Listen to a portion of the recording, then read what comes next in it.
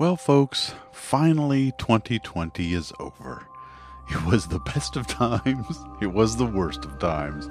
That quote has been running through my head basically all week long. And today, Dustin and I got together to reminisce about what this year was like for both OPT and Deep Astronomy. And we share those thoughts with you, and we take some questions from our live streaming audience.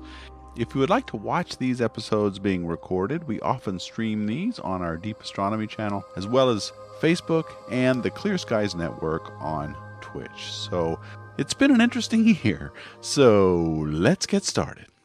Hello, everyone, and welcome to Space Junk, a weekly podcast dedicated to the amazing hobby of amateur astronomy. Each week, we'll bring you interesting and fun discussions with an eye towards providing you with the latest information and advice on the tools, gadgets, software, and techniques for maximizing your enjoyment of the night sky. Your hosts are Tony Darnell from deepastronomy.space and Dustin Gibson from OPT Telescopes, a world leader in telescopes and accessories. Hi, everybody. Welcome to the final Space Junk podcast for 2020. With me is Dustin Gibson, my good friend, to talk about all the stuff that happened this year. And there was a lot. We're going to take a look back on 2020 and say goodbye, thankfully, to a lot of the bad stuff. But also, it's been a good year and been a great many respects. So we're going to talk about that. As also, we'll take a look ahead into the year of 2021 and see what we're looking forward to in the next year. So, Dustin, I can't tell you how happy I am to be able to spend this day with you. I miss you. I haven't seen you in a few weeks now because you've just been crazy. We both been crazy busy. But Yeah. how you been doing, man? Oh Get me man, I caught haven't up on seen the world of anybody. I've Dustin. seen Ginny. Yeah.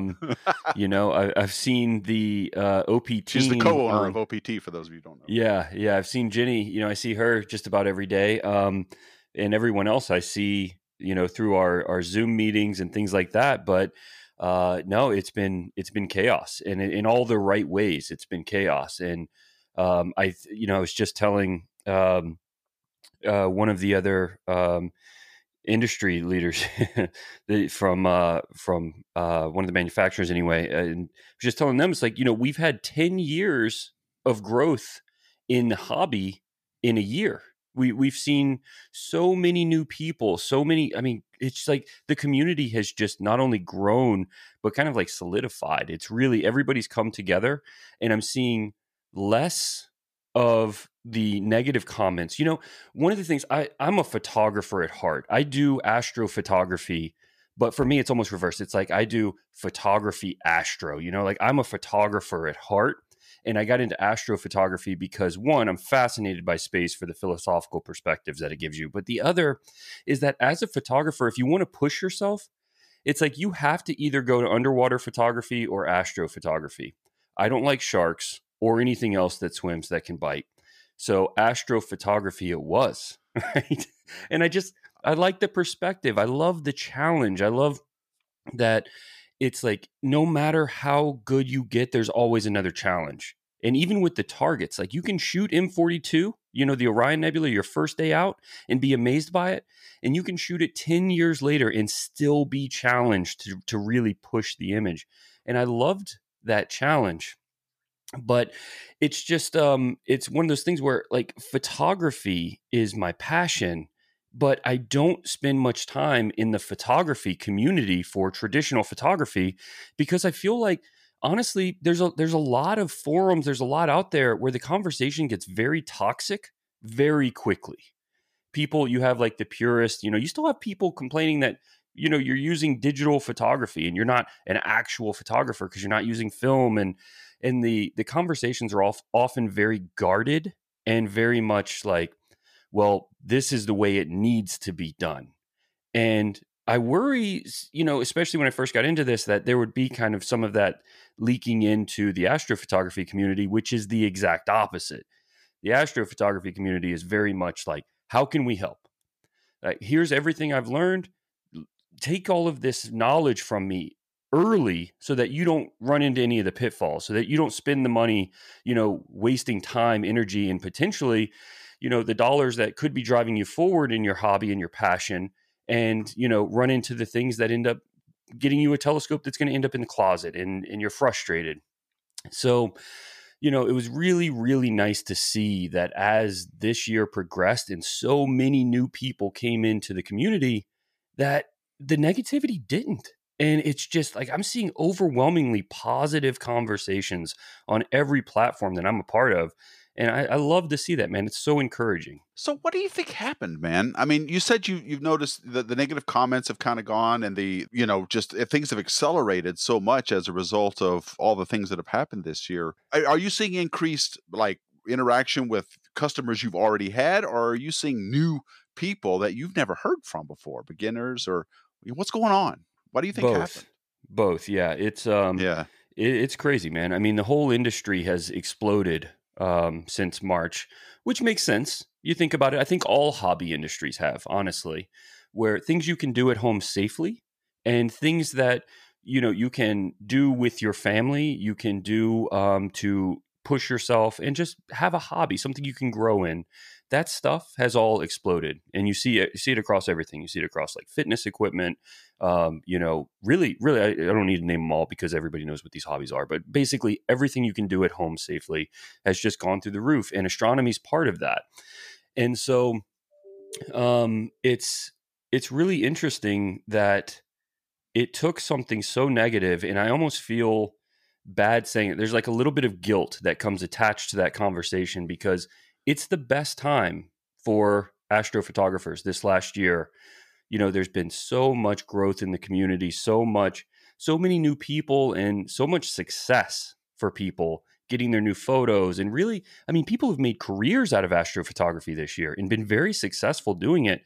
That was something that you might see one or two people before doing. I know a dozen people now that are just doing astrophotography full time, which is amazing. Like, what a dream that is, for people. And I love seeing it. It wasn't possible before. But then again, like I said, there's almost like a little bit of guilt attached to that because at the same time, man, my heart breaks for the people, like restaurant workers or people that or in service industries that can no longer have their career because of the chaos of 2020. I mean, it's devastating. It's like they say, man, it was the best of times and the worst of times. Yeah, exactly. I can't get that out of my head this year. It's like that's why I used that title for this episode. It was like I just, that quote from Charles Dickens just really seems appropriate right now. But the I don't know this year it just seems like I'm always surprised because I grew up with amateur astronomy being very niche, right? Just a small handful of really diehard people got into the what I call the hobby of amateur astronomy, and by that I'm defining it as someone who goes through the trouble of buying a telescope, taking it outside on a regular basis, and doing something with it. That always seemed like it was going to be a small group of people, just because that's been my experience growing up. All these, doing all this all these years. But boy, was I wrong. And it has, as you said, exploded. And I'm pleasantly surprised by it. And I wonder if you think that this has staying power. You've said that people have made careers based, Yeah. just this year alone on their astrophotos. Do you think that this is a flash in the pan, or do you think this is likely to stick? No, because it's not a hobby where people buy the product, they buy the experience and they buy the perspective. I That absolutely I must be it. love the gear. I love the gear. And I every time something new comes out, I want to see it. I want to go out and use it. And I get excited about the smallest change on a spec sheet, you know? And so I nerd out in that way. And I do it for photography. I definitely do it for telescopes and or astronomy cameras, all that stuff, even filters, everything. But it's not what holds me here is not the next new filter. It's that I can go outside and see, and more importantly, share things that no humans before us have ever been able to. And not only that, but I can combine what I find from, conversations in books. And that's really how I look at like philosophy books. It's like you're not reading a Henry David Thoreau book. It's just a one-sided conversation with Henry David Thoreau. And you're learning from this person, or Marcus Aurelius. You're learning from this person. It's just a one-sided conversation. But so you have this human connection to our past and to the well of human understanding. But now you also get to look past that the other direction and bring in the things we don't understand yet. And you get to see where that intersection is. And that's something that astronomy can provide that very few things can. We get to see right where that intersection is of what we know and what we don't know. And that's why I don't think it's going away.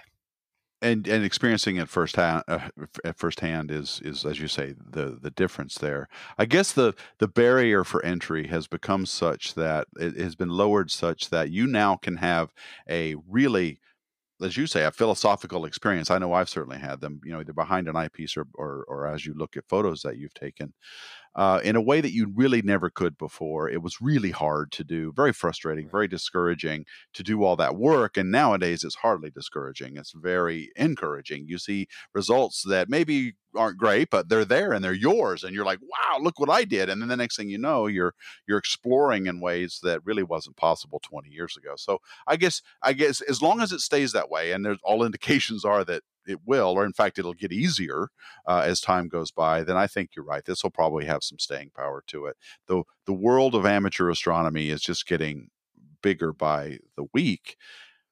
And I guess the only thing that can stop us is light pollution or Starlink or something, getting in our way that makes the stars less accessible to us. But how big of an issue do you think the pandemic was in drawing this? Do you think people went into amateur astronomy because they couldn't do really much else, or they were thinking about what they could do? I just did an interview for a paper out in the Northeast, and they asked that same exact question. And it was the first time I really thought about it, because my initial response would be yes. I think the pandemic caused a lot of the new interest, but then stepped back and I thought that's not true. Because, if you go back to even our podcast before all this happened, we were already talking about the explosion. You were calling it the golden age of astronomy 2 years ago.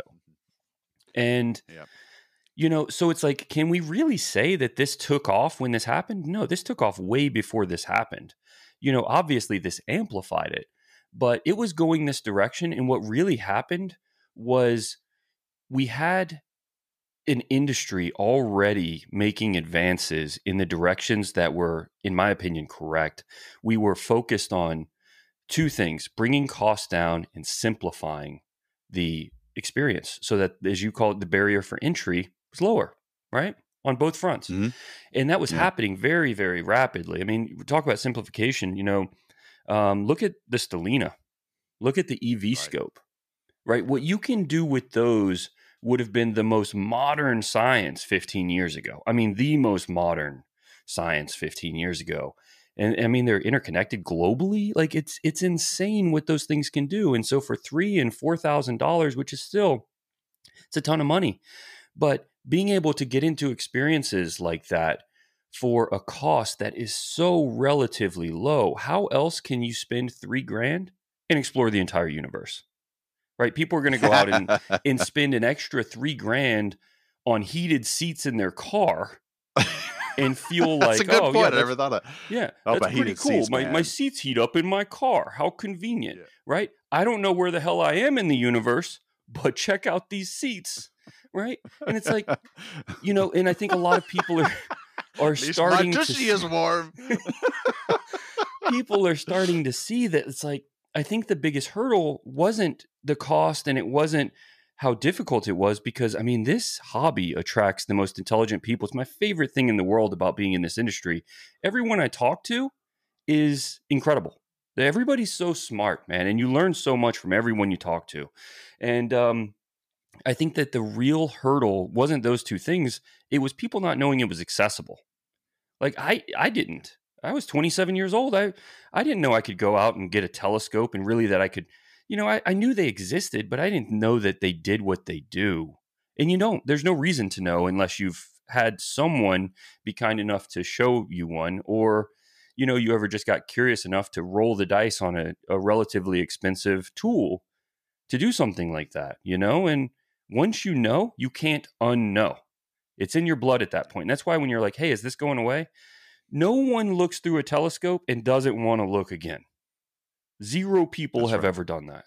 You know, so zero people. And if they And the have, error bars are 100 or like 100%. You yeah, know for sure that if someone looks through a working telescope and finds nothing to be interested about, I have nothing to say to that person. We have zero in common. If you can't be blown away by the awe of the entire universe, there's nothing we can talk about.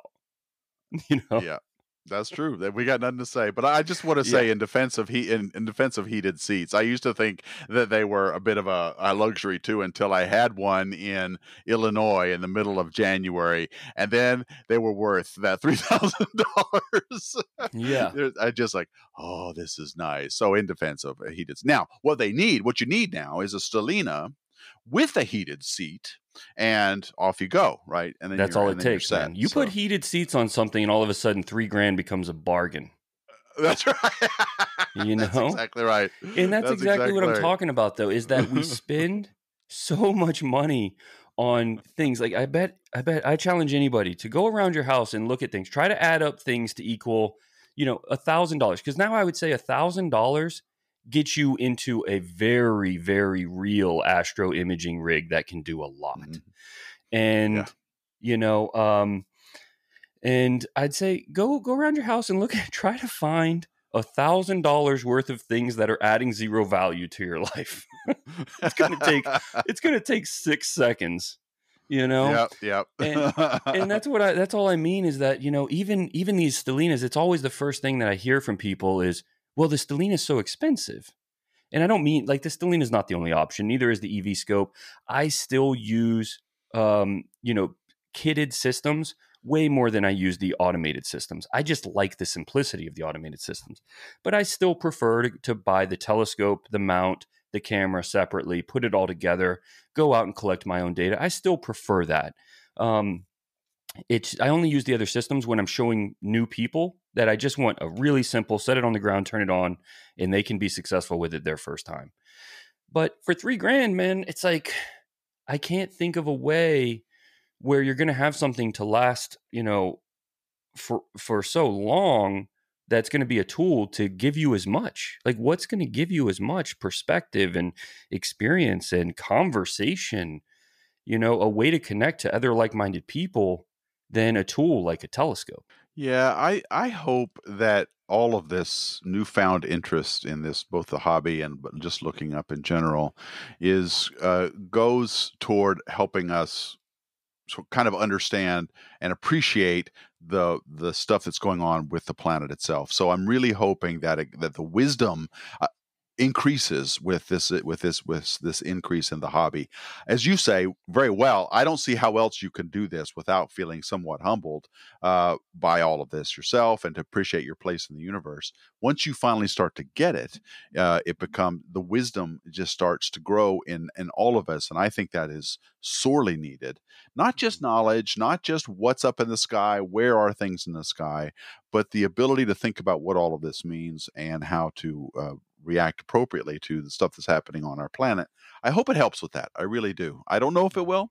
I am very discouraged many times especially when I talk about things like the climate change and the things that happen on this planet and with economies and all this stuff.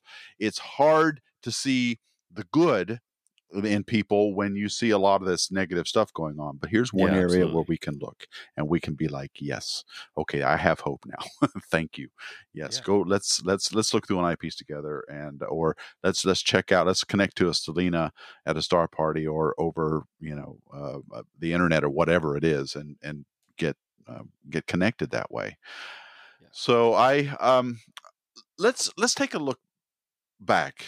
You want to? Okay. Just Yeah, kind of let's do let's it. look back at the year. What are the things that stand out to you? And then I'll go after you do. What are some of the things that stand out to you for this year, either personally or with OPT or the amateur astronomy? My team, man. You've met most of my team, and the team has grown a lot this year. When we're in meetings, Well, I'm always yeah. looking around. I haven't met a lot of them now. Yeah, You've no, I grown mean, so it's much like this year. doubled, maybe tripled in size. But yeah, the team's grown a lot. But I have to say that I've never seen anything like it ever in my life. People that just come alive to make things happen, and people that take their work so personally. And I've owned other companies, actually with Jenny, the other owner of OPT, and we had employees that I would speak the world of. I thought they were great, but I can honestly say I've never seen anything like this, and I think it's because it's the industry it is. I don't think it's just because of the people. I'd say myself included, but I think it's like you, Tony. How much of your time do you give for free to just help people understand and be excited about this? I mean, I know you well. I know, man. It's a Yeah. lot. It's a lot of your time. More than I should. I know that. Yeah, it's a lot of your time, man. Yeah. And I think that there's something that gets, once you've seen this, you want to share it. And it's no different. But watching the team turn on, I mean, we faced real adversity this year. I mean, it was one of the biggest challenges I've ever seen. And we were telling everyone at the beginning of this, like, hey, look, the industry is going to explode. These companies, all the companies in the industry are going to grow right now very rapidly. And that's great. That's great. But the thing that people don't understand is that ultra rapid growth is, as wonderful as it is also the scariest time for any business. Business owners that aren't terrified when that happens are the ones that no longer have businesses a year later, because it Right. Some people is. don't survive it, do they? They grow so No, fast, no. it kills Rapid them. growth is Right. more dangerous than slow periods in a lot of ways, Yeah. because That's what it I've heard that. it it can be absolutely devastating if you can't scale up in time. And every business owner in the world tries to create a scalable operation. But when you're in a niche industry, and you see this with a lot of manufacturers too, it's a real challenge because things take time to develop, and there you have to have a level of expertise in everybody you bring on your team. And obviously that pool is a lot smaller than going out and trying to find something for like general labor, or help with something that is just, you don't have to know much about the industry or the tools used or any of that. So scaling takes time, and it's a very real challenge. And in our spot, we were in a very unique position, which is we have the largest net in the world for reaching astronomers, astrophotographers, professional astronomers, that whole thing. And so we are depended on, we are trusted, and that trust is what keeps us in business. I mean, tomorrow is our 74th anniversary, and it's only because we're trusted. And we have to maintain that trust. If we break trust, we might as well not be here. And we had the hardest customer service period time ever. And we are still climbing out of it around the end of April, going into May. I mean, it was an absolute nightmare because of our position. We're taking in the customer's request, as is our job, trying to inform customers. But manufacturers are literally doing everything I can. I felt so bad for them. They are doing everything they can, but COVID destroyed their production capability. They they weren't able to source the things that before they were. They weren't able to bring their people in to build the telescopes, or to machine anything. And so they would say, hey, we're going to have a 6-week lead time. And so we tell the customers, hey, we're going to have a 6-week lead time. And then they get hit in Italy, or in England, and all of a sudden they're told by the government, shut down until this is over, and it pushes it back 6 weeks. But and then so on the customer's front, it's just like, in rightfully so, it's like, well, where's my stuff? That's how I would feel too, is where's my stuff? I paid for this stuff. Where is it? But on the manufacturer side, and obviously on our side, we're like, oh my God, we are so sorry. There's literally nothing we can do to get it any faster. But then that's amplified when it was one sale happening at a time, and now it's 30 sales happening every minute, and so it was crazy, man. And it still is, but we're getting ahead of it now because all the manufacturers have turned back on and started ramping up their production.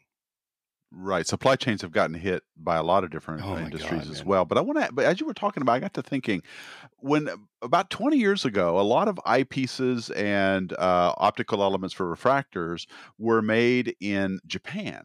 This would have been 90s, 1980s and 90s, that kind of area. What is that still true, or is it mostly Chinese manufacturers now? Who's making most of the actual optics, the ones that the Oh, pieces of glass that go into a yeah, eyepiece or a we telescope? We get things from probably 15 different countries. It's all So over it's the spread world. out now. Yeah, Okay. it's all over All the right. world. And I'd say that, it used to be the kind of thing where there was a kind of a stigma to optics coming out of China. Like, oh, well, they're not going to Yeah, be as I remember good. that. Man, they've gotten so good. Like the optics you get from anywhere in the world now are just superb. You're finding things that are Right. just phenomenal. And Agreed. That's not true anymore. no, Now, absolutely some of the not. real cheap stuff, maybe but Well, that's yeah, the true of anything toys. that's cheap, right? But I mean, we don't carry a lot of that stuff because it's just Right. we're not here to sell somebody something. We're here to get somebody into the experience, So we don't carry the stuff you're going to find at Costco or any of that stuff. Right, and reputable companies with outstanding optical elements. Takahashi is obviously Japanese, but Yeah. the Teleview and other companies use optical elements in their eyepiece that are from manufacturers in China and other places, and nobody can dispute the quality of those eyepieces. So it's Yeah. what when we were interviewing David Nagler way back when, he said something that still sticks with me about, and you say something very similar about OPT, which is you're selling an experience, and Teleview said that he sells views. He Hmm. likes to That's show. right. That's what he is in the market for, and he made a comment about the quality control in his assembly line. Do you remember that? He said that this, it's very strict. Every single optical element that comes to them is rigorously looked at and checked and tested. If it's not up to snuff, they send it back, right? It doesn't make it into their product line. So that, I think, has changed a lot, because I remember, wasn't there a time, I think in the 80s and 90s, Mead's reputation sort of went down with some of their optical elements, because I think in part because of their quality control. But that's the key. If you're an American company or a local company and you're selling things from abroad, as long as your quality control is very high, you're going to be selling good stuff, regardless of where it's made, right? Right. Yeah. And we have a couple of ways. We're in a very fortunate position in that we can put pressure where it needs to be applied on manufacturers themselves. So if there's a product that, let's say we carry products, not brands.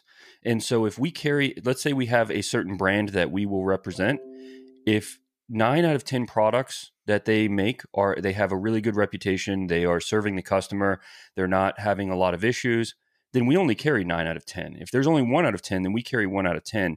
But if we start to see those things back, then every single one of those goes back. And so you can imagine that at that scale, like how much of that stuff would come flying back. We call them boomerangs.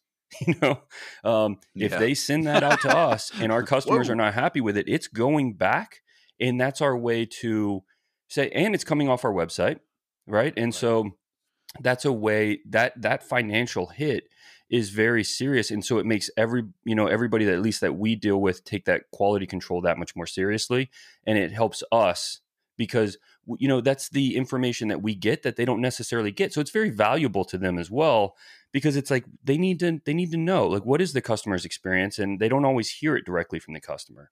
And so having that information and being able to do something with it to make sure that we're always progressing in the direction of service to the customer, then that's something that is really beneficial, and it makes sure that people that get into the hobby stay into the hobby, because there's nothing more frustrating than when you go out and you spend your hard-earned money, and the thing that you paid for, you didn't have this vision of owning this glass, you had this vision of seeing the night sky, you That's a good know point. Yeah. and so being able to go out there and do that, then people stay into the hobby.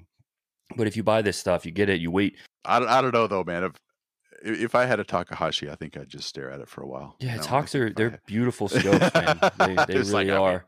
you know They're what? built like That's nice. tanks. Yeah, Yeah. yeah, they're beautiful scopes. But that was part of the reason we did the Radian line, and that Radian line has been a tremendous success. Another But it big was thing for just 2020. yeah, that was another thing is number one on my list would definitely be the team and just how amazing they've been at turning on in the face of just serious adversity. But the second thing would definitely be the Radian line. I mean, it's absolutely exploded. Working with Trevor was it's definitely one of the top experiences I've ever had. Trevor's such a cool guy. He's so much fun to deal with. But that Raptor, is just, it's really helping people get into astrophotography for not a lot of money. It's under $1,000, and you can do professional level imaging with it. I mean, people are taking APOD quality images with this thing already. So, yeah, that, and they're flying. I mean, I walked in yesterday, there were probably another 100 sitting there that were going out yesterday, and so it's, it's really, Yeah. really good stuff, man, that it's just getting more and more accessible. Yeah, for those of you who don't know, who are listening, Radiant Telescopes is OPT's line of telescopes, and well, actually telescope accessories too, because you also came out with the tripod this year as well. That's really awesome. Yeah, So we've you got several guys, products under that line now. The tripod, is there the is the Triad filter also under Radiant it line, or is is. that just That something? was the Oh, okay, very first Radian product, was the Triad filter. And that's just because okay, the very first problem we attacked was light pollution. It's the biggest problem, right, yeah, yeah. you know. So Oh, it's just like, okay. we got to do something about this. Yeah, so that was a big deal. So the Raptor came out this year. The tripod came out, and of course you guys are doing gangbuster business up here. But anything else stand out for 2020 for you? Looking back, Well, the good things. I like to talk about the good things, right? The bad things, obviously, you're seeing it everywhere, man. I mean, so many people sick, so many people hurt, so many jobs lost, all that stuff. That's not where I right? try to focus, because very little that can be done about that, and the things that can are being done in most cases. So I think that, this podcast has been another real point of enjoyment. And so, as you know, one of the things I should mention is, I never would have started streaming, like live streaming myself, if it hadn't been for this year. It was back when Ian was running our marketing team. I think he's actually on here right now. So Yeah, I Ian saw him. Yeah, Ian can take full credit for that, because it was Ian that pushed me to do it. He asked me for 2 months to do that, and I kept saying no, man. It was just too slammed. But finally, I just turned it on. Got on Twitch. I didn't even know what Twitch was, honestly. Got on Twitch and just started talking about astronomy and live streaming on Instagram every single day. And I did that for roughly 3 months, every single day. It ended up being like well over 100 hours that I did just on that alone, and it was the best way for me to, a lot of people have messaged me and just saying like, hey, thank you so much for how much you've like helped me get into the hobby, or avoid, like I said earlier, the pitfalls. But I don't think people realize how much they helped me understand really the directions that we should be going, the things that we did need to provide, and the things that I needed to learn. Because when people start asking questions, you realize how very little you know. When you have to be the teacher, you realize all the gaps in your knowledge. And so it helped me identify a lot of that. And I learned a lot from the community, a ton. And I brought all that back to OPT University. And now that stuff is taught every single day at OPT to the team. So, yeah, man, I mean, I think the team probably helped me more, or the community probably helped me more than I helped them. for me, when I look back on 2020, I have a slightly different story to tell in the sense that I spent most of this year scrambling because I had decided back in 2016 that I was going to make, I was going to go do deep astronomy full time as a science communicator. And then over the years, I'd sunk a lot of time and effort into that to build a really nice community, which I'm very proud of. But at the same time, it was I still had to supplement that with other things, and the things that I was supplementing it with really took a hit this year. And so I had to, the only thing I was really doing online this year, you're talking about streaming, was this podcast and Tony's Twitch Tuesday, and the times that I was streaming on Clear Skies Network, and then a few streams on Deep Astronomy on Thursdays. Usually that was every Thursday. So I had to take a step back in 2020 from my science content creation to deal with just the realities of my life. So when we get to the part where we're talking about looking ahead, I've made some plans where I'm hoping that'll all be changed here looking forward. So, but this has been, like I said, the best of times, the worst of times. And it's been a real joy working with you throughout the year, because it's good to, experience the excitement that's going on with OPT. I just like being a part of it. I like being at the cool kids table, so I can just watch you guys go, because you guys are a company unlike anything I've ever seen, in terms of not just how you meet the community's needs, but just your attitude about everything. And it just doesn't matter, that if someone is unhappy with anything, that's got to get fixed first and foremost. And I just don't meet many companies that way. And it's easy for me to get cynical. It's easy for me to get down on corporations and capitalism in general when I see what a lot of stuff that goes on. And when I saw a lot of disingenuous stuff going on during the pandemic with other companies trying to be caring and all this kind of stuff.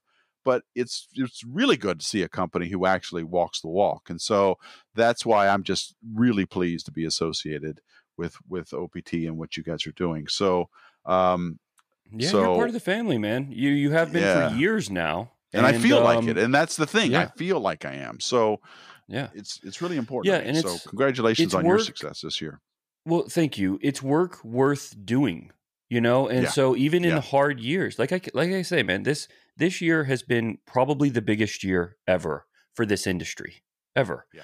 and it has also been the most challenging year ever. And I'm hearing that from everybody.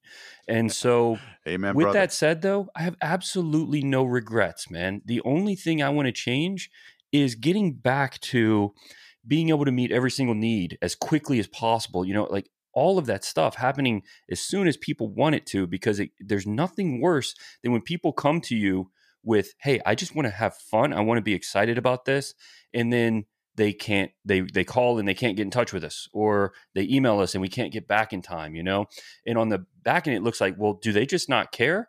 The piece that they don't see is, there were 50 people here, and in that 40 minutes, we got 650 phone calls, right? And stuff like that. And so it's like, oh my God, and it's like, there's no excuse. It's just, we have to scale to meet the need. And it's heartbreaking when you have somebody get upset because they didn't come to you upset. They came to you to enjoy this, and we don't ever want to be in the way. And so, man, that is like our primary focus, is just getting that fixed all the way around in the whole industry. I can say, I'm not talking to anybody who's not saying that's our primary focus, because every company in the industry is feeling that same exact pain. But let me ask you, man, have you had, I know it's been a challenging year, and like you said, you've been scrambling all year. Do you have any regrets? Are you glad this is the path you chose? I was talking about this on T Cubed on Tuesday, where it was like my life has gone through three so far main phases. Up to my 20s, I was in my lost phase. I had no idea what I wanted to do with my life, and I was scrambled. I joined the army, and then when I got out of the army, that period up until about 2016, so most of my life was spent as professional astronomer. Tony, I got to live the life of my dreams. I was working in professional astronomy, doing everything I wanted to do, set out everything I wanted to accomplish, and did, from working in solar physics all the way through the Hubble Space Telescope, where I ended my career.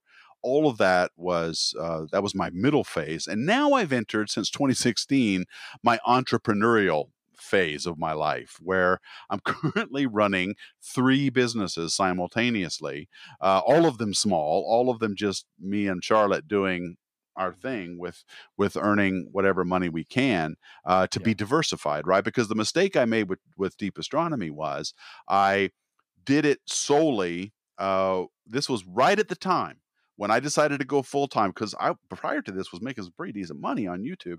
Um, right about that time, they changed the algorithm, and I saw my viewership, my subscriber rate, all of that start to plummet right about the time I went full time. And I realized what I had to do to make it on YouTube, and all of these platforms. And wow, that was a lot of work. I mean, basically, you have to give up your life Oh, to yeah. be a streamer now. If you want to be a Twitch streamer and make any money at it, 6, 8 hours a day, pretty much mandatory every day. But Yeah. You otherwise, you don't own that lose business. your That business owns you. no. Exactly. So I pivoted.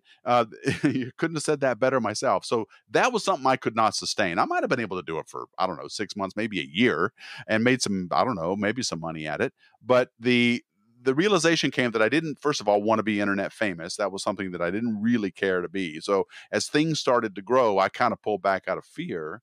And then, um, but at the same time, what I was going to have to do to make money at it was something I wasn't sure I wanted to do, which was, give these platforms my life. So that happened all the way up until this past year, where I started doing other things. And I guess, I don't know, maybe I just always have bad timing with my businesses. You could speak to, you seem to have good timing, but I was going to be a full-time content creator right when the algorithm changed. I was going to be, I was going to go into Airbnb and doing property things right at the time a pandemic hit, and cause people to stop traveling. Oh And man. so I pivoted a little bit, did some houseboat rentals, which I told you about on text. And that happened earlier this year and got me through the summer. So obviously this year has been one of those aligning years where I've got to think, where do I want to go in 2021? So I don't have any regrets, but I'm not going to sit here and tell you it was an easy year either. Yeah. So, I mean, I wished I could have spent more time online with my friends, people on Discord and on Clear Skies Network, all of these people. And I hope to do that again this coming year. But, that's about it, I guess. If I had to say a regret, it would be that I didn't get enough opportunity to spend it with people I cared about, including you, because you were also busy working and doing things on your end of it as well. And I want to get Ian on next. We need to Yeah, have let's Ian. do I it, miss man. Ian. Yeah, me Ian, too. I know you're out there watching. Let's plan on maybe next episode, or maybe the episode after that, whenever you're free, man. I Yeah, want he's to I out want to in hear what's England going on right in your now. life. I Yeah, he's out. know he's out. I spent a year out there, so, and he's taken some pretty good pictures on Instagram too. So he's managed to get through the weather as well. So Yeah, um, let's definitely get him on. And that's usually a package deal now, so it probably means Kat Machin will come on with him too, absolutely, I love it which would be because she's a great. lot of fun Yeah. too. So yeah, we Yeah, need it's to two, check two in of my with best friends. both of them. So let's Great do that. people. So yeah, man, and in the life of an entrepreneur, I mean, I get what you're saying, but that's never goes away, right? Like that undulation is there and it's there to stay. It is not for I the know. risk adverse. It No. is for people that But it's can new to me handle it. because I've always been in academia where I was clustered. My paychecks were always secure, except for the few times when the government might shut down and NASA might not get paid, which meant I might not get paid. But other than that, I've been cloistered, I guess, in a cocoon of financial stability and intellectual nirvana. I could just work on anything I wanted to work on with respect to image processing or camera control, all of the Right. things that interested me, I could just do. So, Yeah. Yeah, well, that's part of it. I think that's the thing that separates us as humans. There's actually a book I'm reading right now called what's it called? The Meaning of Human Existence by a Pulitzer so Prize light winner. reading. Yeah, yeah.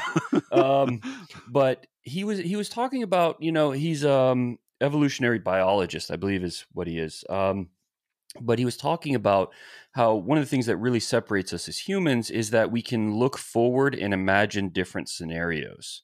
And so, in anything, and it's one of the advantages we have that makes us so good evolutionarily is that we can protect ourselves by imagining these different scenarios that could play out in our lives and then building protective strategies against the ones we don't want. But the other thing, and the thing that I find more important, is that we can look for the ones we do want. Because it's very easy in life to know. They say, like, I think it was C.S. Lewis that said it's easier to imagine hell than it is heaven, right? Like, it's really easy to know the things you don't want to happen. Like, I don't want to get hit in the face right now, right? I can name all kinds of stuff that I don't want to happen. But when I start thinking about exactly what I do want, it's a lot harder to nail that down exactly. And so, looking at this and digging into the scenarios that you do want, I think that's one of the benefits. That's one of the advantages an entrepreneur has, is that you have that ability to choose the direction of the life path. You have the ability to fine tune it, not just choose the direction, but really like lay out the details of exactly what this is going to be. And then once you know A, you know where you are now, and then you define B, this is where I'm going.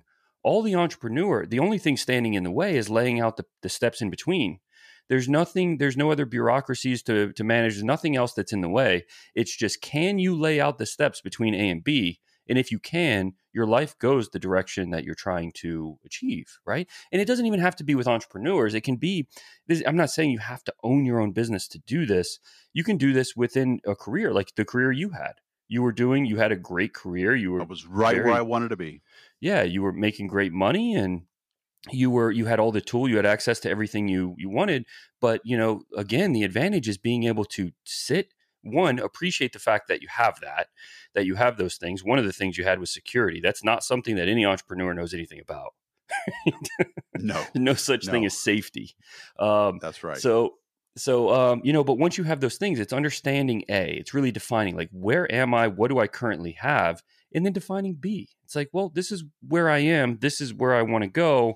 And that's one of the things we can do as humans that no other living creatures can, is really imagine a new future, like literally defining fate for yourself and then choosing that path. You can do it with anything, man. I mean, it's no different with fitness journeys. Like, people that define that fate, like, I want to do this. It's like, well, now they can lay out the path to get there. Whether or not they follow it is a different thing. But laying out the path, we are capable of doing. And then literally, if you follow that plan, man, the chances of succeeding and getting where you're going is very high. Well, what's guiding me now is this sense that, and the reason, I mean, a lot of people have asked me, why did you leave a job working with the Hubble Space Telescope, earning six figures? Why did you leave this job to do something so uncertain? And the reason is I came to the realization that the real wealth in life has nothing to do with money. It has to do with the number of moments you have in your life left to you.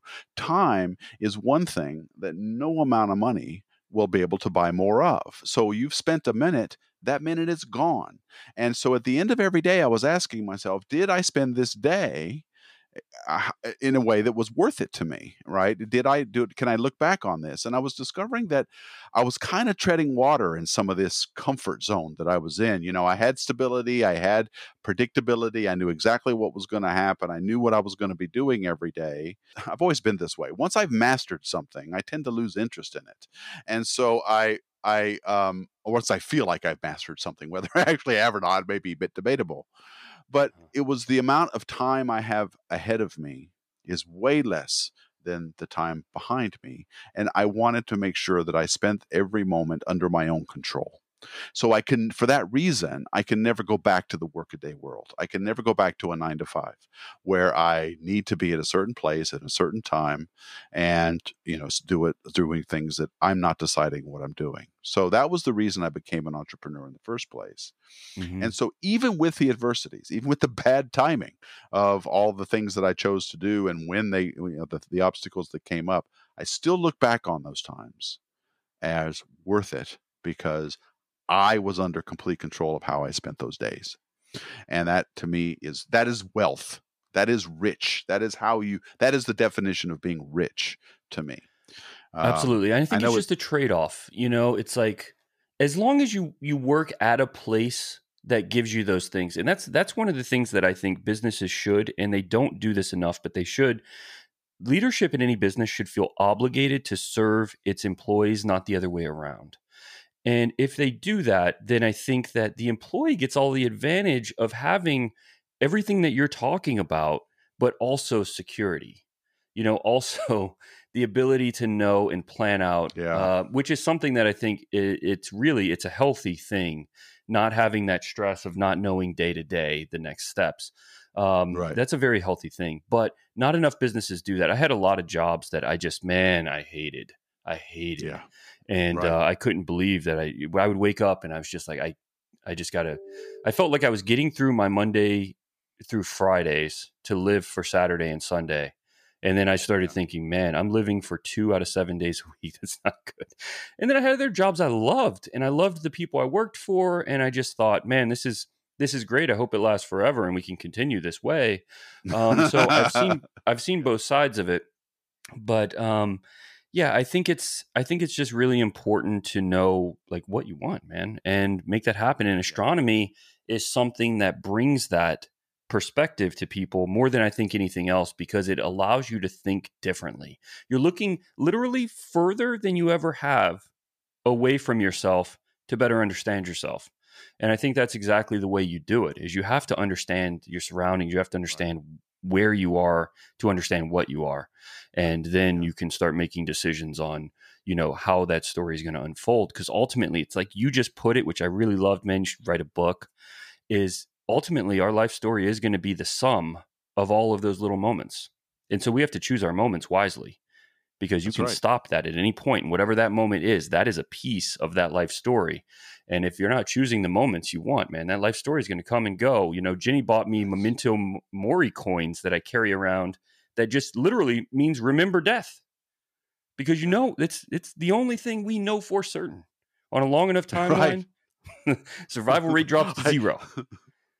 I know. It's like exactly. And these memories, these moments, this experience that you've lived is your wealth. That is the wellspring from which your whole life. That's the richness of your life. I joke with Charlotte all the time because she's a workaholic. She loves to always be doing things. She can't just sit around. And I said, "Honey, can we just stop? We're not going to when we die, we're not going to be held up at St. Peter's Gate and be asked, well, gee, how productive were you on Yeah. in this day and that day? You're Yeah. not going to be remembered for all that." I joke Yeah. because she's just always doing stuff. How productive were we today? I was like, you know what? Today I just sat on my ass and I had a Yeah. good day. So, In my heated seats, baby. That's right. In my heated seats, sitting Yeah. next to my Stelina on a cold winter's night. Now that's Right. rich right there, right?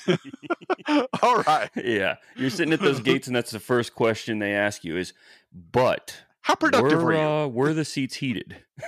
Yeah, man. If not, Luxury. That's we're pulling luxury. the cord. That's your next the next Raptor needs to come with that as an option, man. You need to have a nice heated seat that comes with it. See, a heated seat mount. That's what we need, like a Paramount or one of those hobo mounts, right? We need to like put a chair on it and just make a recliner, a little cup holder. That's what I'm talking Yeah, see, about. that's why you're not in product development. I'd be like Homer Simpson, right? It's like, let's add guys, a I have cup a holder great idea. I have and a a deep great fryer, idea. so I can make. We're gonna sell one, and it's to Tony. With a cup holder and a microwave, just so I can heat up popcorn. Oh yeah, you will not be in Radian product development, man. You belong right where you are, Tony. Yeah, I do it. Don't quit my day job, right? Yeah. All right. Well, listen, I want to get to some questions, folks, that you guys are asking here coming up, but I just want to say before I go, some of the big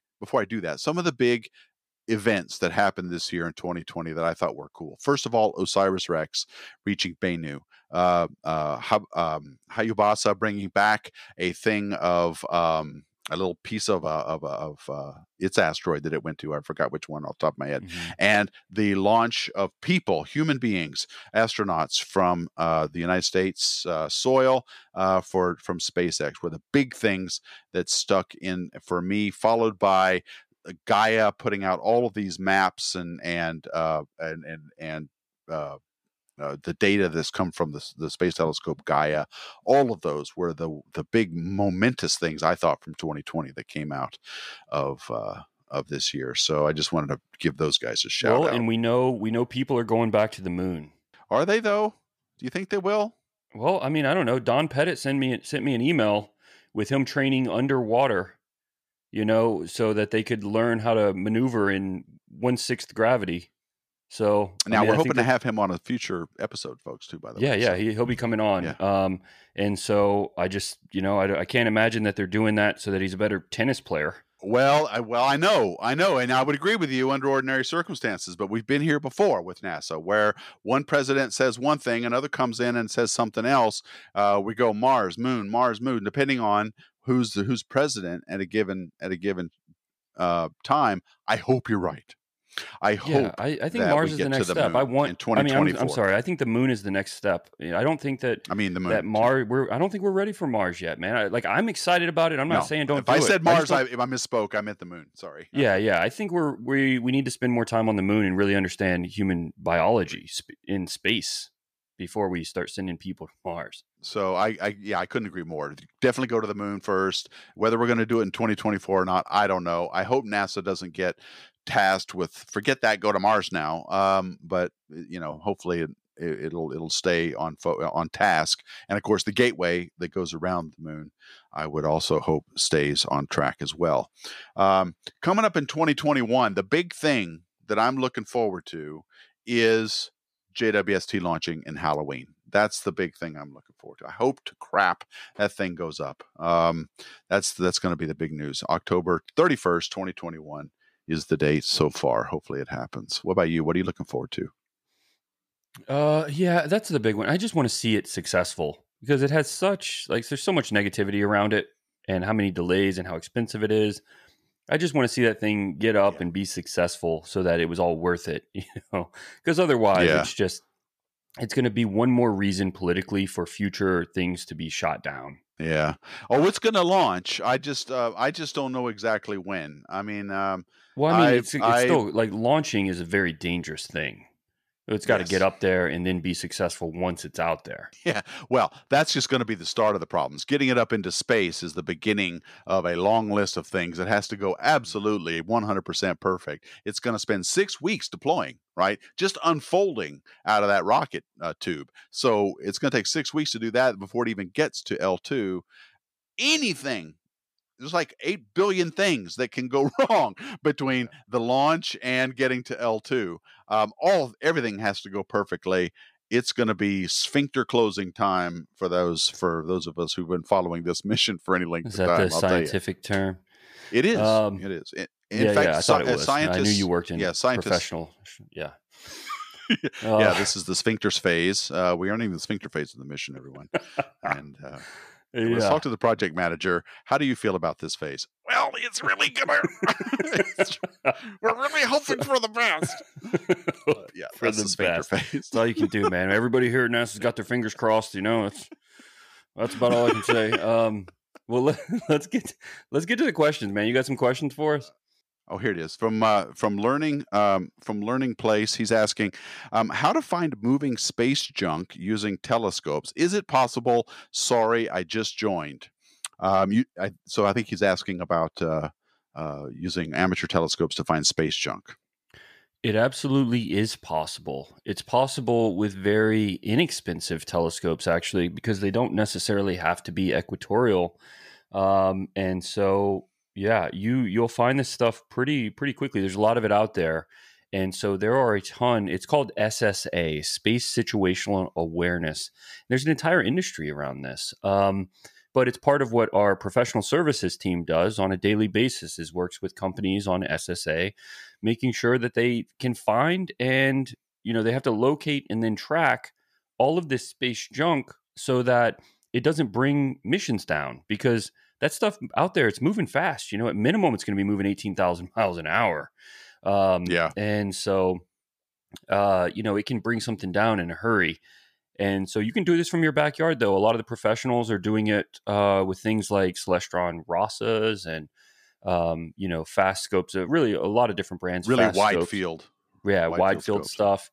And then when they're looking for smaller things, they go with the bigger scope. So you might have like a big TPO. We see a lot of TPO 16-inch scopes used for this.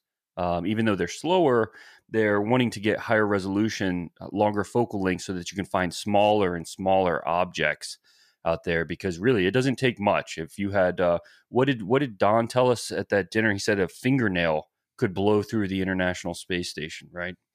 So, you really got to have something that you got to find it. You got to put in the effort to find that stuff to make sure that things that do go up, it's like we're just talking about the James Webb, that thing goes up. You don't want it taken out by a loose bolt.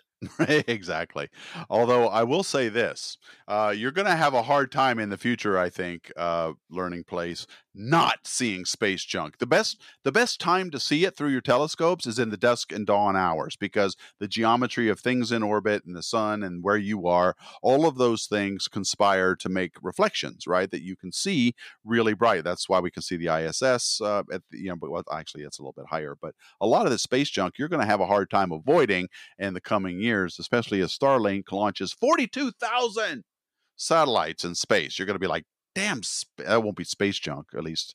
Well, it depends on how you look at it, but it won't, Oh depends on man. what you think of Starlink. But yeah, it'll be Yeah. like, damn, it's in my image again. Satellite trails and all that stuff. That's not space junk. Those are working satellites, but same idea, right? You still see this stuff up in space. Yeah. Okay, so I don't know how to say his handle. NShe Pro. This is on Clear Skies Network. Dustin, I have a question. Can you record OPT Academy and let us watch them? That's a good idea. I've seen you do this, and you're actually really good at it. You should record it. We Make do. these We videos record every available. one of them, and we actually have an internal database of all of these, and we've talked about it a lot, and we probably will start releasing them under the title OPT University. But yeah, so what this is every single day we have someone teach the staff different parts of astronomy. So, different parts of astrophotography. It might be that day, it might just be a single piece of equipment, or it might be a concept. But everybody that's customer facing at OPT has to go through this and learn these things so that we make sure, for one, that we know what we're talking about when people call, because we are the defense against buying the wrong thing and wasting money. But it would be a good thing, and it's definitely something we want to put out there. It's just putting it out there in a format and in a way that makes sense. So maybe what we'll end up doing is like putting out a website like OPT University and just making it all available. But there's a ton of great information, and for people like us that geek out on this stuff, yeah, it would be easy to sit there and watch for hours, because it's a lot of time, 30 to 45 minutes every single day that happens. Yeah. Yeah, it's really a good resource that you offer your employees, and I think it's you're making an obvious investment in them, because what they learn and the kinds of things that they're struggling, either they don't know it or they do know it, but they're getting better background, can only help the knowledgeability of the staff. So I think it's Yeah. awesome what you're doing. Yeah, it's funny. I saw this meme a while back, and I was like, usually memes are just meant to be funny. This one's actually pretty interesting. And it had two CEOs talking, and it said, "Well, what if you invest in your employees and then they leave?" And the other CEO said, "Well, what if we don't and they stay?" Right? That is a great response. Yeah, Yes, that is a exactly. great response. And so, yeah, that's exactly it, man. You gotta believe in your team, and you have to be a company that's worth staying at, and just invest like hell into everybody being the best they possibly can. And that's the company is no better than it's the people in the team. And so, just make the people as good as possible at everything they do. Okay. Let me just say Happy New Year to you guys in Central Europe. Galaxia, Happy New Year. It is now, I think, the 2021 where you are. So let me be the first to say Happy New Year to you. Okay, so this is also from Galaxia, who I just wished happy birthday to. Happy New Year to. How do you celebrate New Year's Eve in the U.S., Tony and Dustin? Is it a traditional thing in the U.S. that you watch Times Square in New York City on TV, for instance? I don't know. What do you do, Dustin? I don't think there's a tradition. Well, I Maybe there guess you could is. call. So I'm Tony and I do we both put on onesies and we do a Zoom rollerblading dance off. And so that's probably the only tradition. We've been doing that for 15 years. yeah, man. It Um, goes way back. Yeah. but yeah, my rollerblades are kind of messed up, Tony, so we might not be able to do that this year. Damn. Thanks for telling me last minute, man. I just bought some new onesies with a butt flap on it. And now I can't. Now I can't Yeah. show them off, man. Yeah, Oh. yeah. Well, you can still do it, and I'm happy to stream it for you. Yes. And depending on how much scotch I drink, I might even sing during the whole thing. So, Oh, nice. Yeah, that'd be even better, man. all right. But yeah, no real traditions. For me anyway. Yeah. Say me either. I don't. I'm an introvert, and I do not like huge crowds, and I stay. Yeah. Yeah, enjoy. I'd stay even when there isn't a pandemic. I don't go out to clubs or any of that kind of stuff. I just spend a quiet night.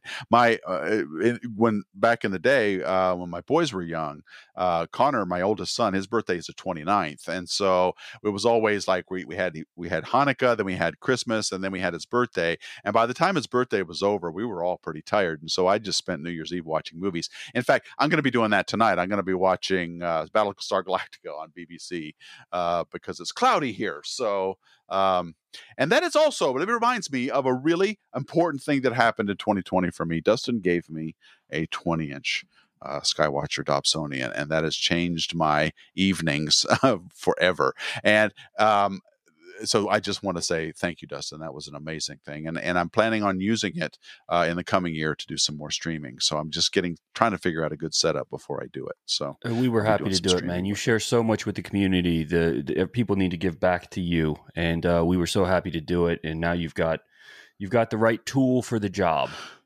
Yep, and you know me because I like eyepieces, and so a 20-inch aperture is definitely necessary to get the most out of it. So thank you very much. And my goal, guys, for those of you following the deep astronomy stuff that I do, is to set up a halfway decent streaming setup so that we can get together and share it, all of us, looking through the telescope. So that was a big thing. If you can't see it with the 7.5-foot tall telescope, you shouldn't be looking, Tony.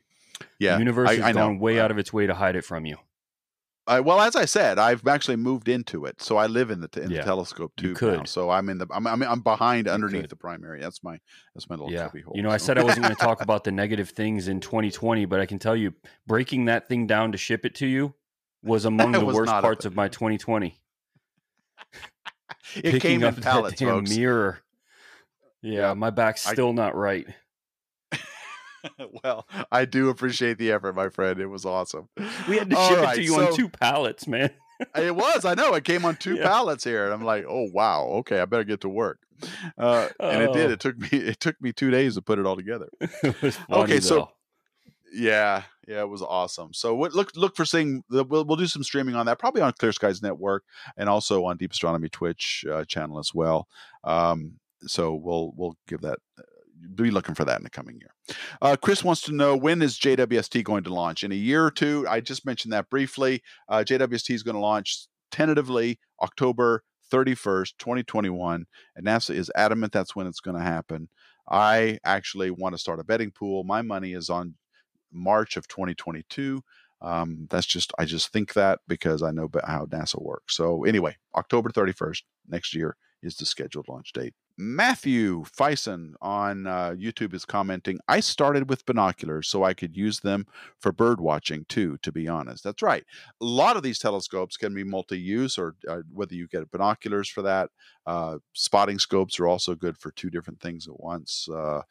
Lots of reflectors. The Raptor, well, no, the Raptor couldn't, because that's mostly for imaging. But yes, a lot of these things are dual. We just put out a visual back because there was so much request for it. So now you can use the Raptor with an eyepiece. You did?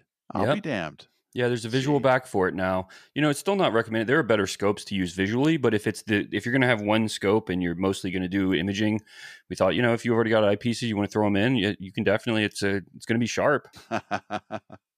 Yeah. Wow. Now I have to check this out. I did not know you did that. That's awesome. Ian goes, Tony is internet famous in my book. Well, thank you, Ian. You are internet famous to me too. I miss hanging out with you, man. I laughed so hard with him. Just such a great guy. I can't wait to do another podcast. Yeah, he has the most contagious laugh of anyone I've ever met in my life, man. The dude just walked through OPT halls laughing, and then you hear everybody cracking up in the building, man. I know. It's just I sometimes just look at Ian and I see him on video or whatever, and it's just like, that blooper reel you guys came up with, by the way, was a piss. I loved watching that thing. I didn't even know they were doing that, man. Yeah, so if you don't know what I'm talking about, on the OPT YouTube channel, and maybe other places, but I saw it on YouTube, they posted a blooper reel for all the videos that they're making. It was funny. Of course, Ian was prominent in that. Yeah, they sent it to me a day before they released it, and I was laughing so hard I was crying, man.